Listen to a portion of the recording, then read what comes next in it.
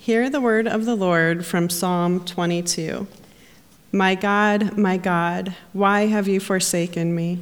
Why are you so far from saving me from the words of my groaning? Oh my God, I cry by day, but you do not answer, and by night I find no rest. Yet you are holy, enthroned on the praises of Israel. In you our fathers trusted. They trusted, and you delivered them. To you they cried and were rescued. In you they trusted and were not put to shame. But I am a worm and not a man, scorned by mankind and despised by the people. All who see me mock me. They make mouths at me. They wag their heads. He trusts in the Lord. Let him deliver him. Let him rescue him, for he delights in him. Yet you are he who took me from the womb. You made me trust you at my mother's breasts. On you was I cast from my birth, and from my mother's womb you have been my God. Be not far from me, for trouble is near, and there is no one to help. Many bulls encompass me. Strong bulls of Bashan surround me. They open their mouths at me like ravening and roaring lion.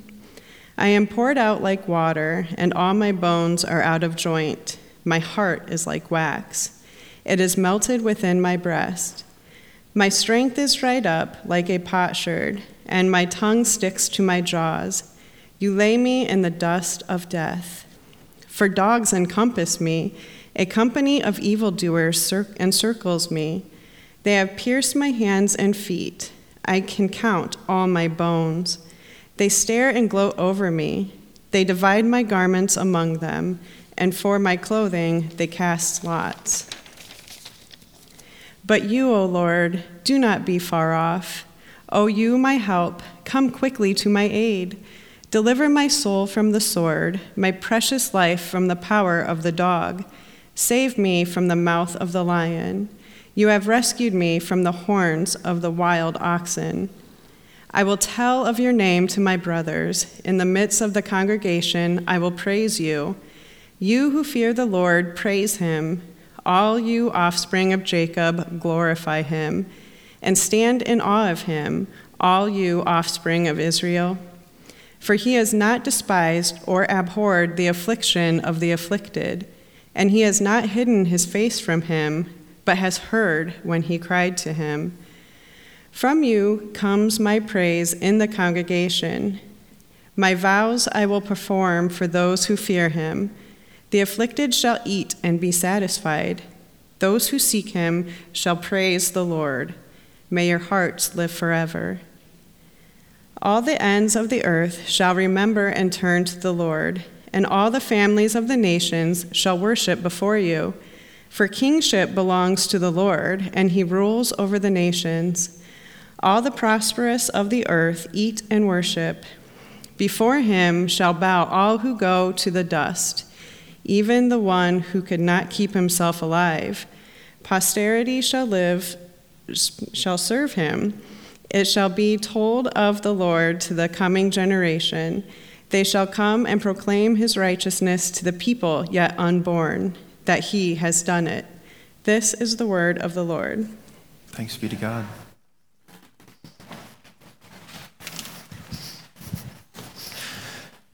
Well, good morning, Moline.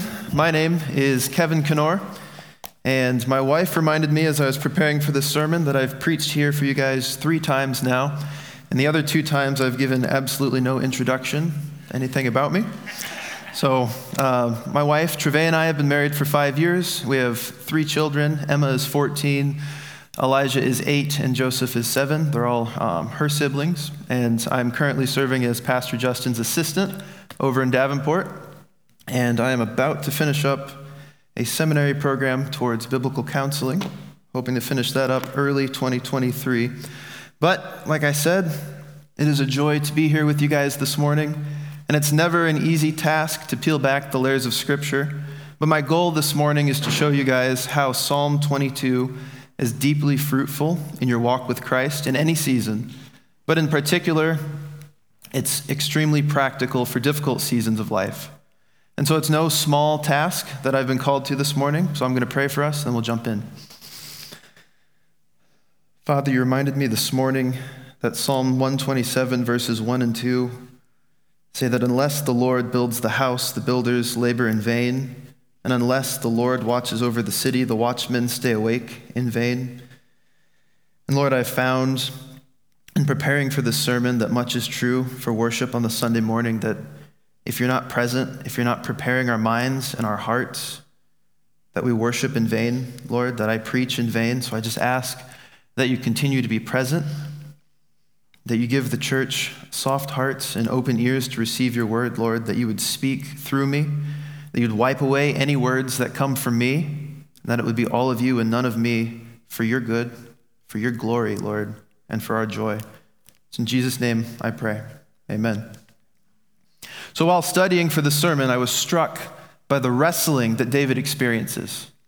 Psalm 22 is a great example of David's private wrestling with God as he's struggling to understand where his experience fits in to the greater narrative of God's overarching story. And I think this is something that we find ourselves doing when we're in the thick of a hard season as well.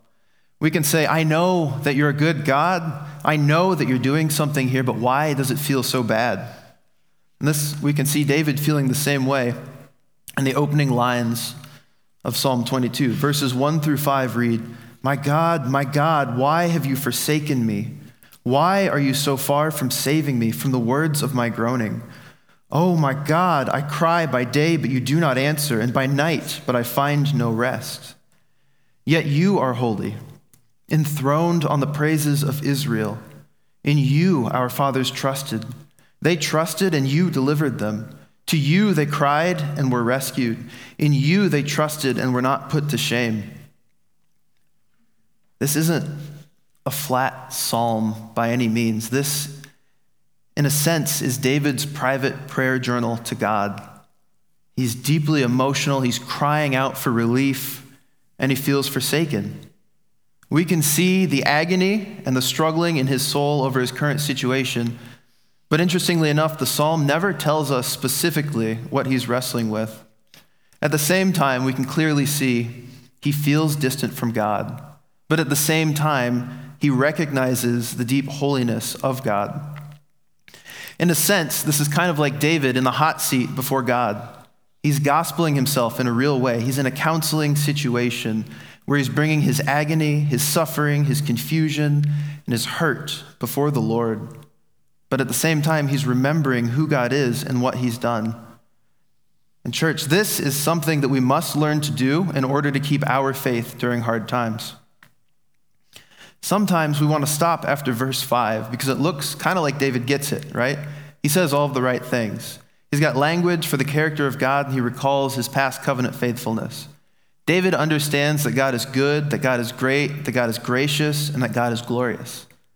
And I think a lot of times if we were sitting down with him, we might be tempted to say in an MC setting, he intellectually apprehends the promises of God now. I'm good. We're good. Great talk. We'll see you next week. But then verse 6 happens. Directly following his declaration of faithfulness to God, David declares in verse 6, but I am a worm and not a man, scorned by mankind and despised by the people. All who see me mock me. They make mouths at me. They wag their heads. He trusts in the Lord. Let him deliver him. Let him rescue him, for he delights in him. David circles right back to what had brought him kneeling before the Lord in the first place. Scorned, despised, mocked. People are in opposition to him, and they have a low regard for him. But why? Because it's one thing to be despised and mocked and scorned for being a dirtbag, taking advantage of people, shady deals, stingy neighbors, being an unforgiving or resentful person, being an impatient coworker. These things are actually clearly sinful, and they cause people to pull away from relationships. But that's not why the people have beef with David. It's because he trusts the Lord. In their eyes, what he's doing is foolish because he's putting too much stock in God and his promises. To these people, they're looking on. David is the king of Israel. He has nearly every resource at his disposal. He has an army that he could send to squash his enemies. He has a treasury that he could use to buy his way out of trouble. And yet, what does he do?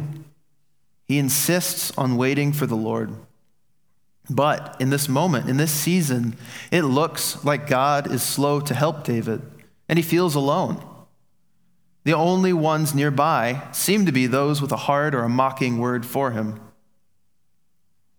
So I'm just curious, do you come into this morning feeling scorned, feeling mocked for doing the right thing? Do you feel alone? Do you feel forsaken by God this morning? Do you come in this morning recognizing a pattern of crying out to God, remembering the promise of the gospel, and yet it still feels like nothing is changing? The good news is you're not alone. And this psalm gives clear language to a God-honoring response to those feelings this morning. Despite recognizing that he is scorned, that he is mocked, and that he feels forsaken, he declares in verse 9, "Yet you are he who took me from the womb. You made me trust you at my mother's breasts. On you was I cast from my birth, and from my mother's womb you have been my God.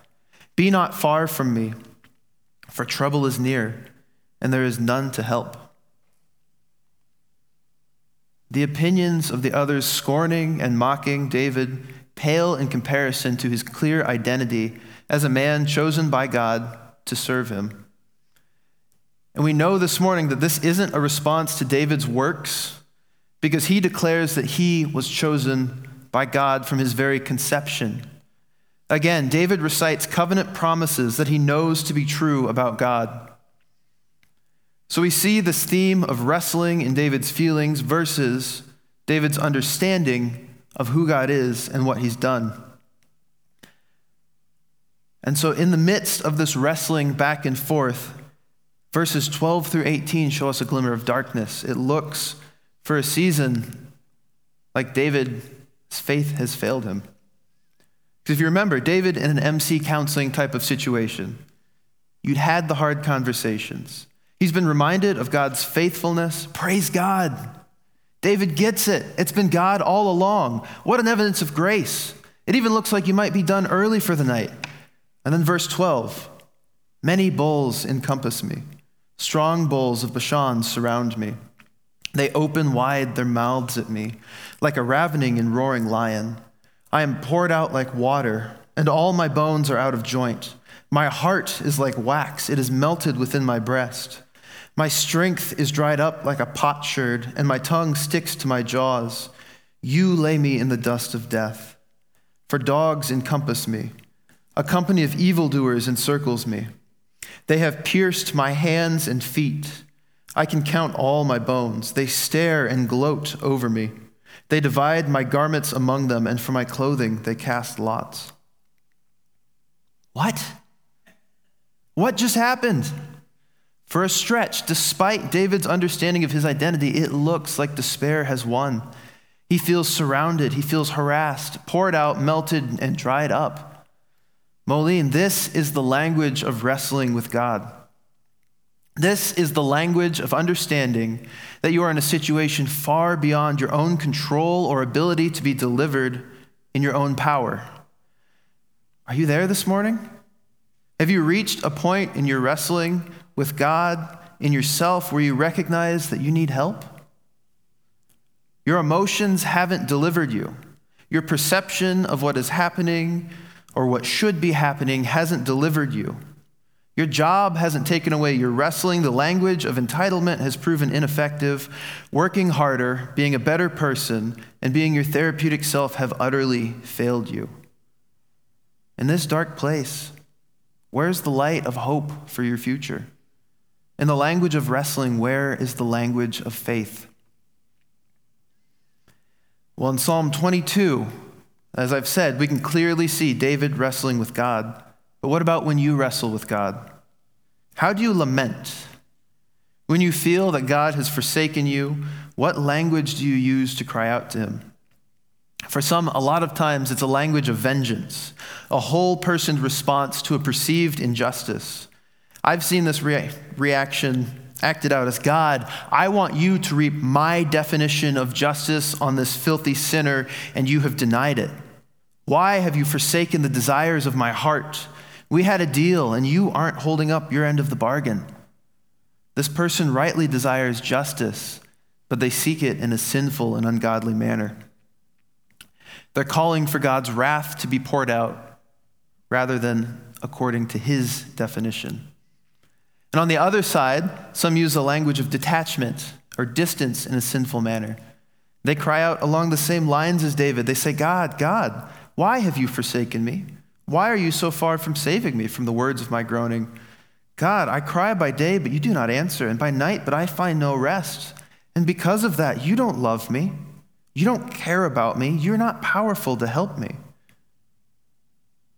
God desires his people to cry out to them out of a right orientation to who he is.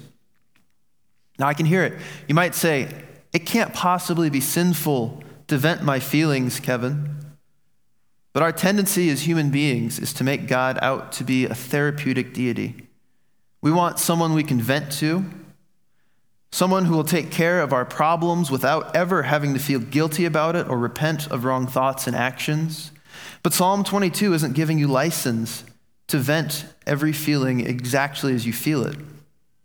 David instead is demonstrating what crying out to God looks like when one's heart is in that right orientation to their Creator. We looked at two therapeutic ways of addressing God.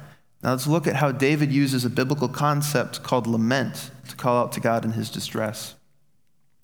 Now I know we've all heard of lament. The book of Lamentations is a great example. But lament is a concept in Scripture where a believer calls out to God in their distress.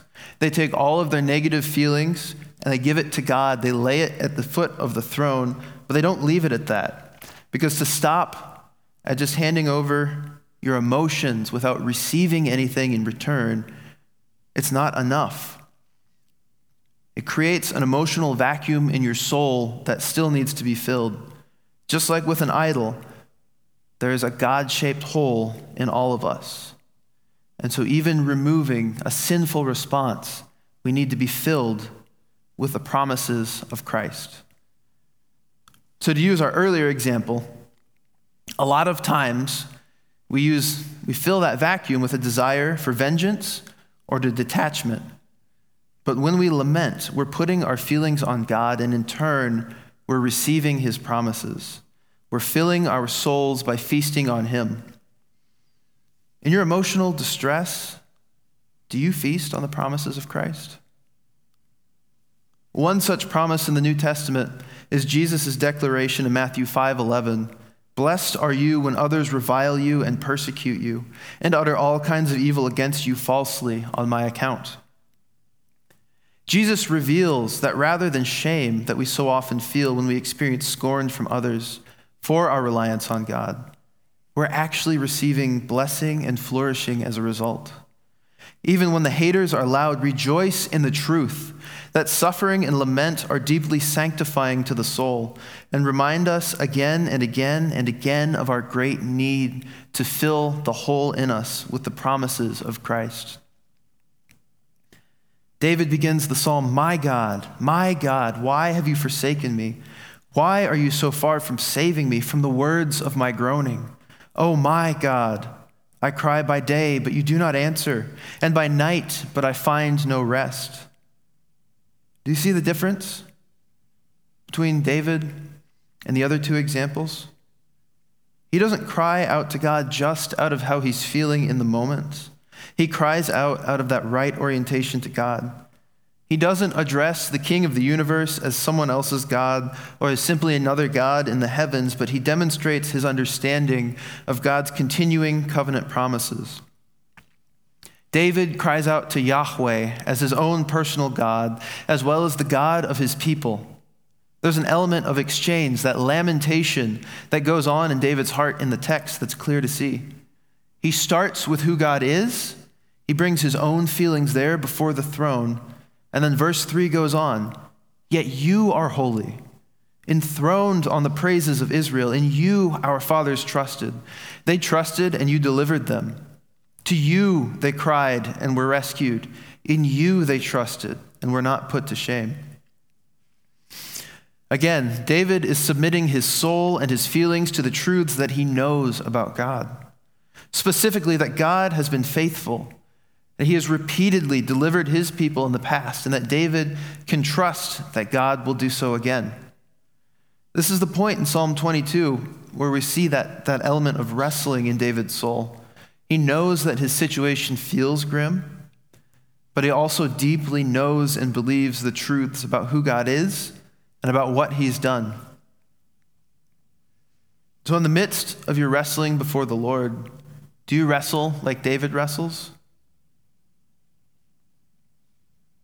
Verses 19 through 31 give to God's people the language of faith in the community of faith. It gives us instruction for how we can wrestle similarly to how David wrestled.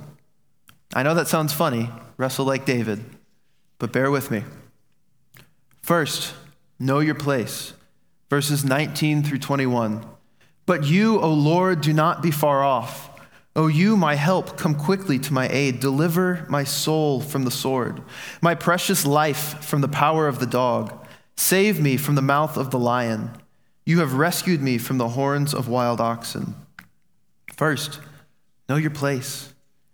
David demonstrates his deep knowledge and belief of the character of God. He understands and believes that his God is the God who is not far off. He is the great